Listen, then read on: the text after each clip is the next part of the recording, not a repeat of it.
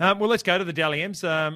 We can talk Wags first up. They tell you what, they all look spectacular. Mm-hmm. I know, say what you like. I don't know how long it takes them to get ready, but it's taken age, I'd imagine. But tell you what, the results are outstanding. Outstanding. My favourite thing is to go through the gallery the next day. Yes. To see what everyone yes, wants, like the yes. Oscars. Do you want to give you 3, 2, 1 Dally M's, or do you want to highlight someone in particular? I think Tara Rushton, Tara Cooper Rushton Cronk's partner. gets the 3. Gets a 3. Right. Lara Pitt looks amazing considering she's like 3. 7 months 7 months pregnant. or Yeah, something. yeah. She looked amazing. Yeah. Oh goodness me! I thought Bo Ryan's wife Cara looked great. Yep. Phoebe Burgess looked really Phoebe good. Burgess looked great. Who's also pregnant. Yeah. James Maloney's wife, Jess. Sam looked a bit under the weather, but didn't he? Sammy? You think he had a couple of shandies before he Yeah, got the watching red that the live Matty John show, and Good it on kind him. of came Good on. on And him. yeah.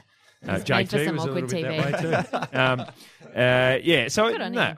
so it looks like you've given 1 point to about 7 different people then, look, right? No, everyone A+.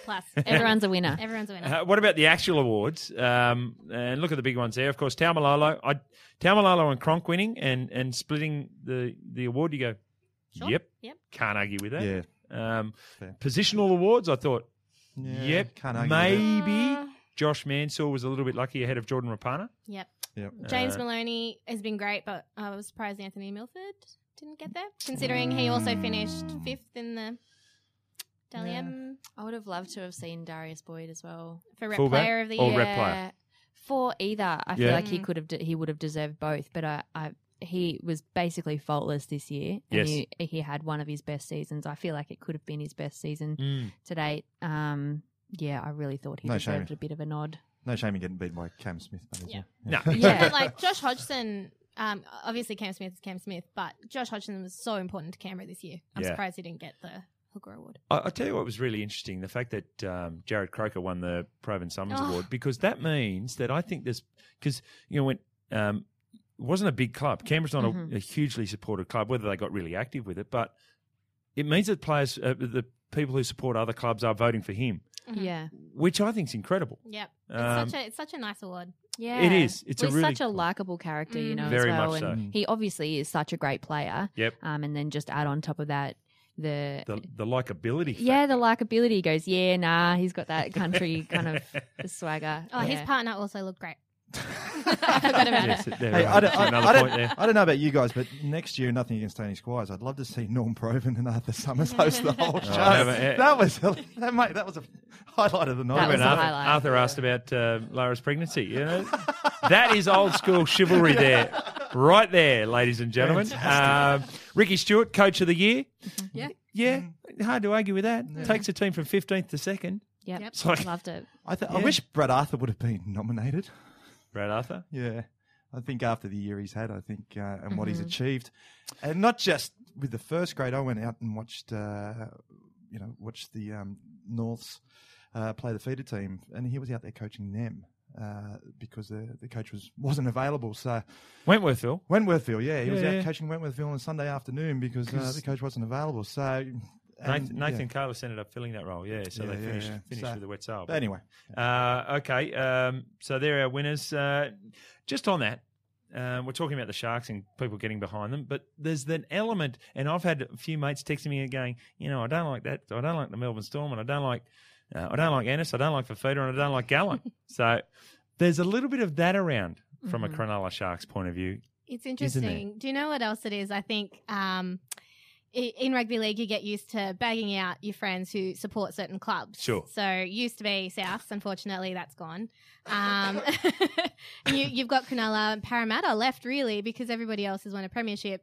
Nobody really teases the Warriors because they're the Warriors. That's right. Yep. So maybe there's a bit of that going on because you're like, well, I'm going to lose this opportunity now to tease my friends. Yeah. Who am I going to? If they're a Shark supporter, You got to find a Yeah. Parramatta supporter somewhere. it's like Boston Red Sox when they didn't win for like 80 Yeah. years, Yeah. and Yeah. then they won. It's like It's always the comeback to a Cronulla Shark supporter. Okay, how many premierships? That's you got? right. Yeah. None? Okay, That's right. Yeah. And 79 MCO Cup. Yeah. the trophy cabinet joke is That fallback That's joke gonna be- is going to it's be going to be gone. It's Yeah, but it would be nice for them to win. I think. Yeah, absolutely. It'd be nice for their supporters. It'd and be the nice ones for that their have- supporters. Can yeah. you imagine after 60 something years?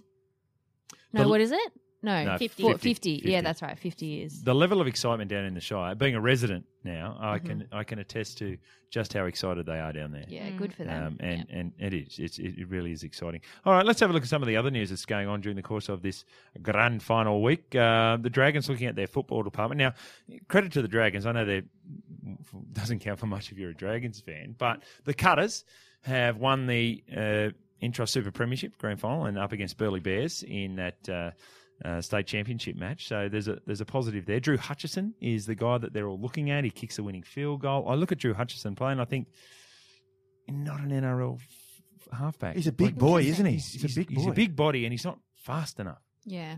to challenge the line. I don't think. I could be wrong. I haven't watched a whole heap of him, but I watched him and I thought, I'm not sure. He kicked Maybe. the grand final.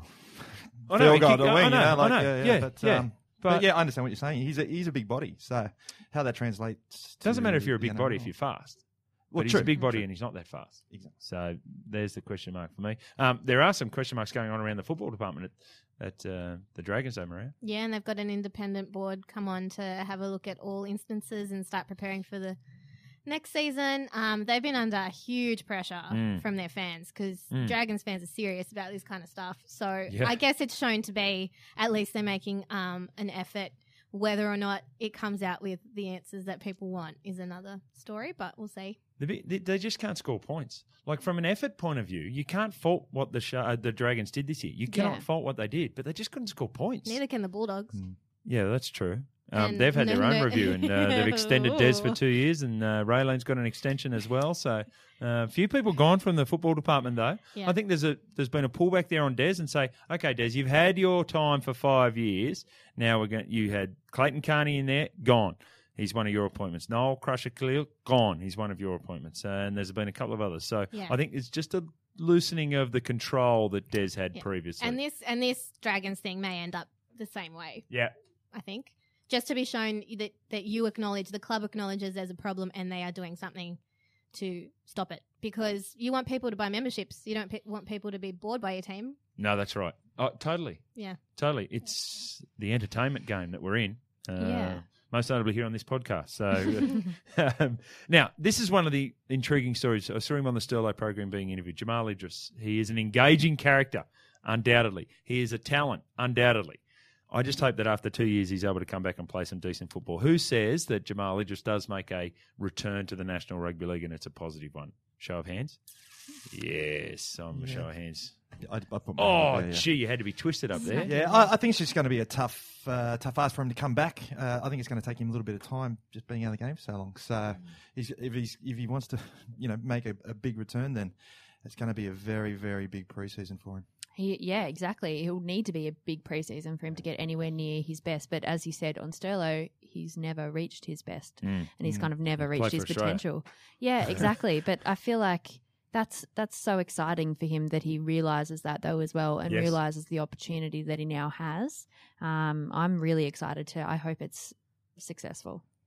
He's got to have a massive paradigm shift in his whole life. Exactly. And he might have had it Yeah. based on what we heard. Like he's got to refine everything. He's got to have a commitment to training. He's got to have a change in lifestyle completely. Mm-hmm. And if he's able to do that, if he's able to physically prepare himself and then by extension mentally prepare himself, then he could be anything. Could be anything. He has so much talent. But the other thing is, the last thing you want as a club is spending resources, whether it's time, energy, or money, in trying to fix a problem child that you're not sure you're going to get a result back. It's a gamble. Yeah, it's a gamble. It's a gamble, but it's probably one you're prepared to take if you can look him in the eye and you get a feeling for someone and you think, right, this guy, I can see a change or I can sense a change. So that'll be interesting. There's so many storylines running already. We're going to stick with the grand final though. That's the Big League Magazine. It's the Run to the Grand Final podcast, and we're brought to you by Slater and Gordon.